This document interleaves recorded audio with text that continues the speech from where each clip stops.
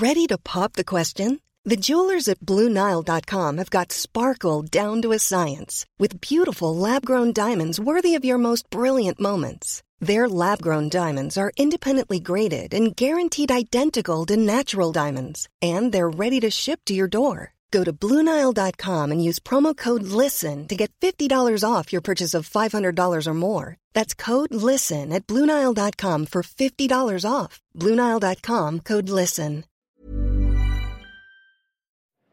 Whenever anyone comes into this particular gallery, this New Zealand Wars gallery, this is one of the first things they see. It is. It makes quite a statement. I was quite keen to use it as that initial encounter into this very complicated history we're trying to tell, but to use a painting at the outset to kind of allow viewers to engage on their own terms seemed an important thing to do. I'm talking to Rebecca Rice, curator of historical New Zealand art.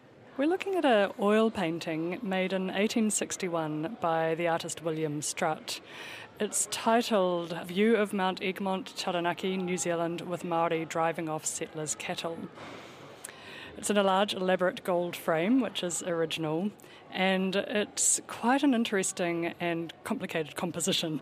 Effectively what you had was Māori, iwi at that time, seeking to protect their rights and interests in specific areas.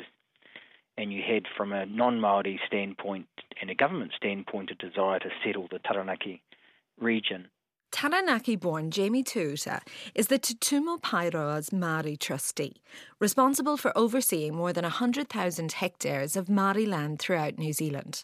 In a sense, this painting highlights and reflects the tension of the time, the lead-up in the 1850s, which is when the tension was at its highest, and effectively what ultimately happened, which I would describe as the last straw in a long and often conflicting 19-year purchase process, was armed resistance.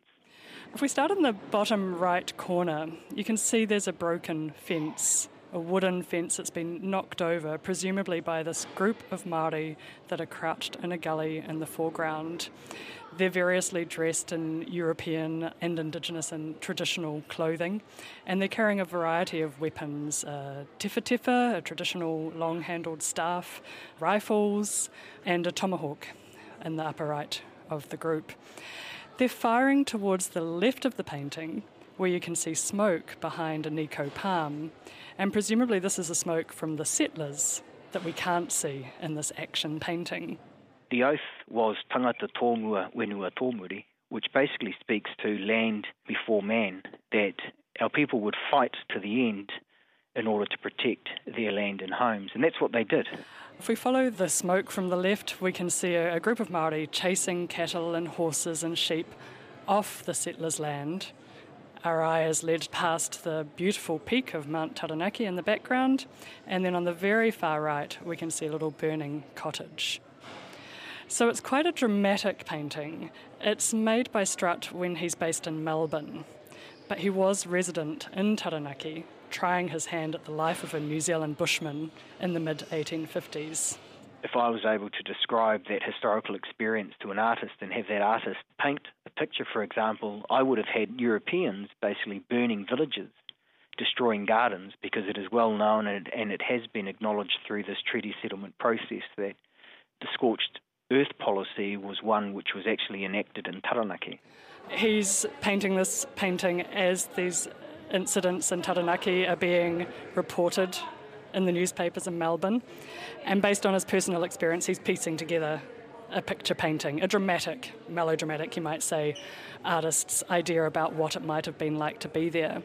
In 1854 this oath was sworn that anyone who was to engage in land sales with the government or settlers and Europeans would be dealt with death. And it's quite an interesting period in the Taranaki history, because the first person to breach that particular oath and proclamation was a man by the name of Rawiri Waioa, who funnily enough was painted by Strutt during that period of time as well.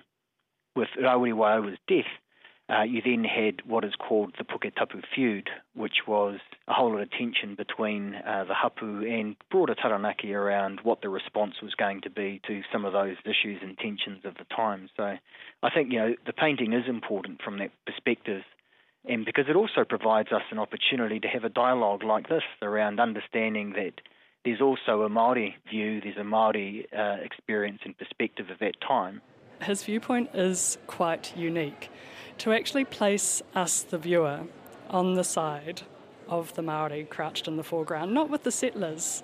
We're not crouching with them, attacking the Māori. We're there with these resisting. Which can invite today, I think, people. a kind of empathy with these figures. And an identification. He's working from memory, is he? His landscape. Not just from memory. When he was in Taranaki, even though he was living in the bush in these very difficult circumstances, he sketched compulsively. And individually he sketched Māori that he encountered around New Plymouth and the Taranaki region.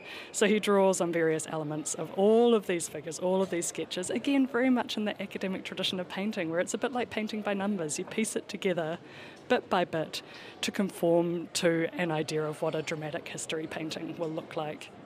From an iwi perspective, a taonga has importance, usually as a consequence of being associated to a person or an event, which therefore means that that particular taonga enables us to remember the events associated in that particular period.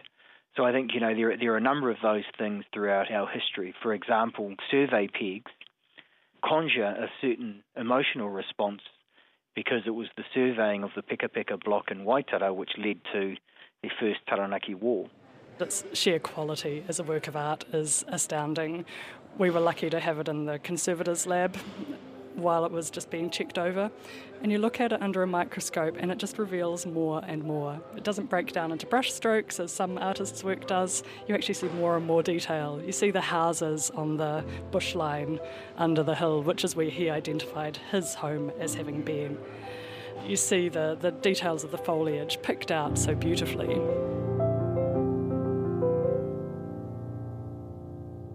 Ours was produced by me, Noelle McCarthy, and John Daniel for Bird of Paradise Productions, for Te Papa in association with Radio New Zealand.